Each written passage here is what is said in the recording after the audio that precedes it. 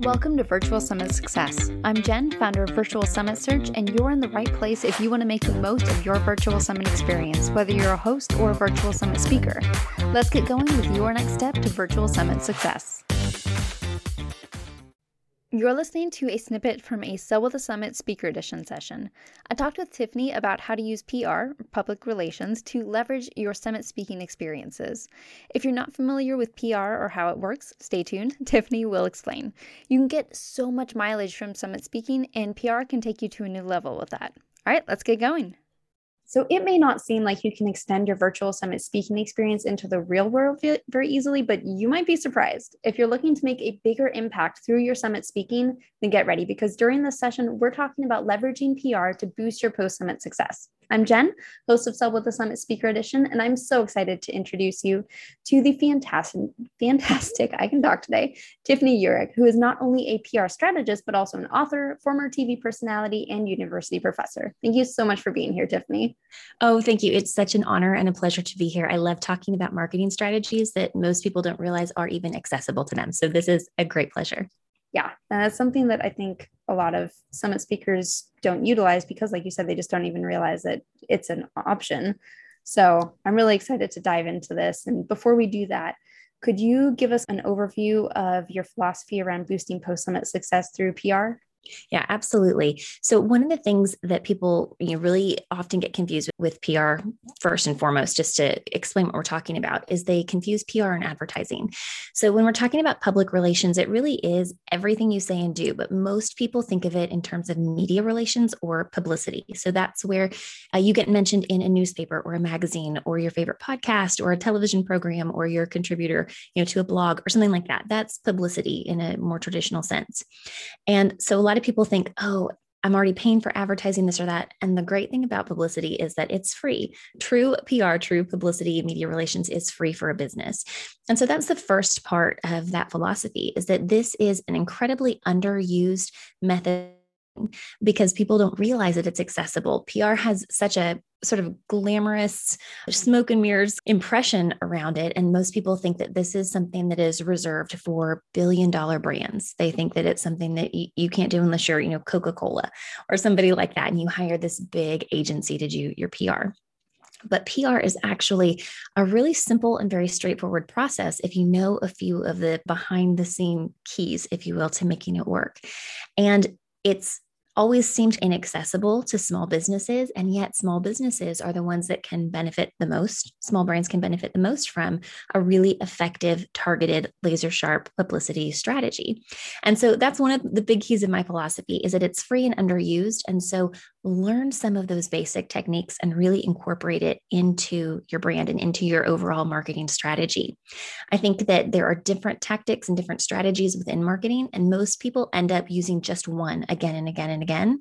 But it's kind of like saying, I'm going on a trip to Europe, and so I'm going to get in my car and drive to the coast and then try and drive my car through the ocean to Europe. It'll get you part of the way, but there's going to come a point that what you've been doing isn't going to keep working. And so having a bigger, broader picture of marketing and the tactics that are available to you can really help you grow your brand and expand your influence much more quickly and much more effectively. So learn about some of these underutilized things that you do actually have access to. And then the second part of that is focus on how you can serve. A lot of times people say, well, I don't really want to be a celebrity. Like, I'm not a Kardashian or something like that. And that's not what we're talking about. What we're talking about is creating useful, helpful content that serves audiences just like you want to serve your audiences. You're just serving somebody else's audience, a reporter or a podcaster or a blogger or a television station, whatever it might be. And so you are creating content that's going to really serve their audience well. And then you are giving it to that media professional in a way that makes it easy for them to use. And that's a fantastic strategy for getting your name and your brand mentioned in the media. And so that's what we do. We help transform brands from best kept secrets into the go-to experts in their space.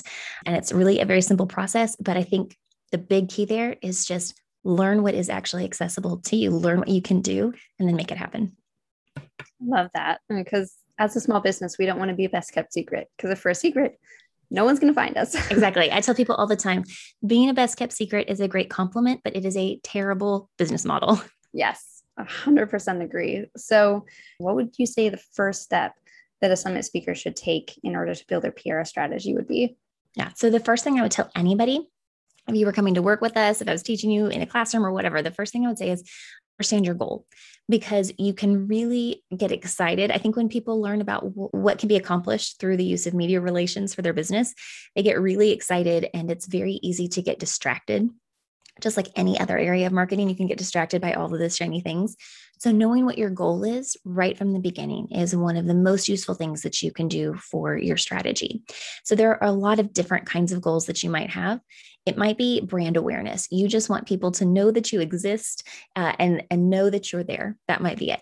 It may be that you have a specific time frame for a campaign because you're publishing a book or you're going to be launching a new YouTube channel or something like that. And so you want to drive traffic to that channel or drive sales for that book. Maybe it's pre-sales for that book. Or it could be that what you're trying to really do is you've got an established business, you've got a system that you've developed as an expert, you've got an opinion on things, and you're really wanting to build your standing as a thought leader in your industry. When you think in terms of the goal, it's going to dramatically shape the way that you build your campaign. For instance, if you're trying to increase sales around a product or a service, the audience for that is going to be very different than the audience for thought leadership building, because within the thought leadership campaign, you're going to people in your own industry. You're establishing your leadership in your industry. And those are not often people that are going to be buying from you, buying services from you.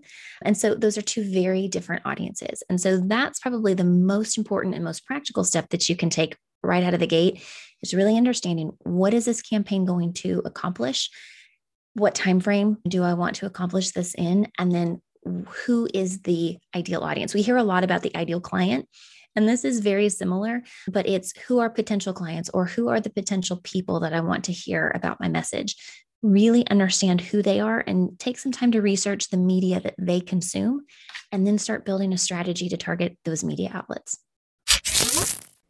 Hey, just hopping in real quick. If you want to learn more about summit speaking strategies and how you can use them to grow your business, jump over to virtualsummitspeaking.com. I put together a free audio training that you can take on the go.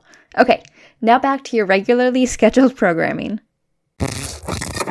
Awesome. How would you say that summit speakers can use their summit speaking experiences as an interest hook when they're pitching folks for PR? Yeah. Okay. Great question.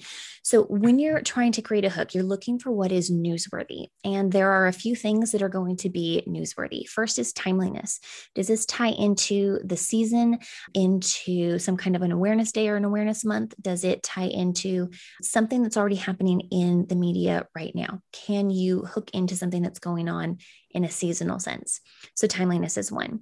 Impact is another. If you can show that the work you're doing is creating some changes in people's lives, it can be a major impact for a small number of people, or a small impact for a large number of people, whatever it might be. Or if you can show that you do something that is local, so it has some terms of geographical proximity.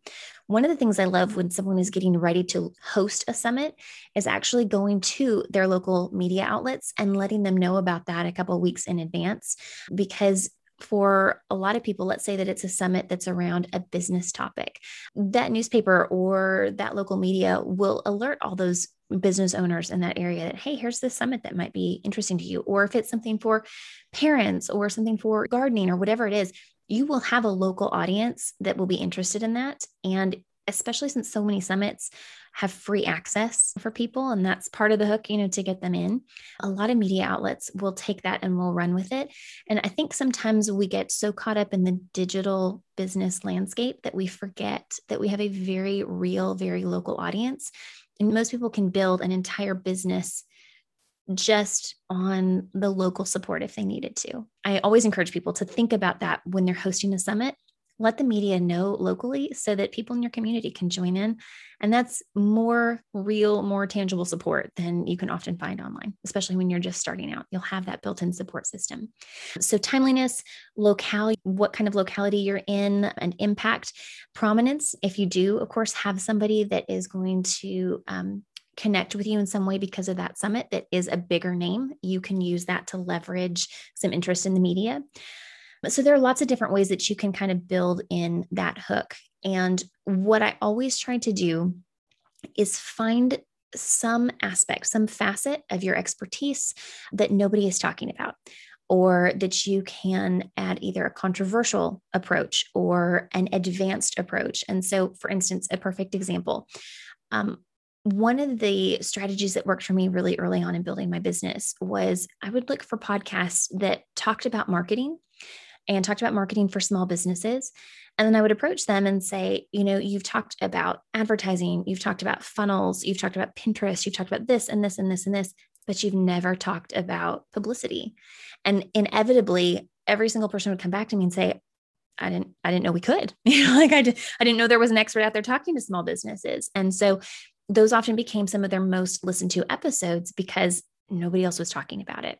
But conversely, if someone is already talking about your business or your expertise or whatever it is, don't get stressed that they're not going to want to talk to you. Instead, see that as evidence that they're interested in the work that you do, and they're probably going to want more experts with different perspectives on that.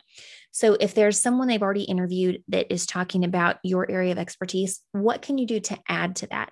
How can you extend the conversation, give them something else to think about, or perhaps provide a controversial viewpoint? You look at it differently. You have a different philosophy. So get very creative and see where you can, again, meet a need, where you can serve the audience by providing content that they aren't already covering or some other approach. So for instance, let's say if it's a photography summit, and this is something that you're wanting to leverage this opportunity and talk about it. Don't pitch a story that's like how to take better pictures, because that's so bland and generic and doesn't give us a reason to really emotionally connect with it. Instead, it would be something like 8 ways to take better pictures of your kids on your iPhone. And so now we're connecting with a real audience with real needs, and they can see themselves in that story. They can be like, oh, you know what?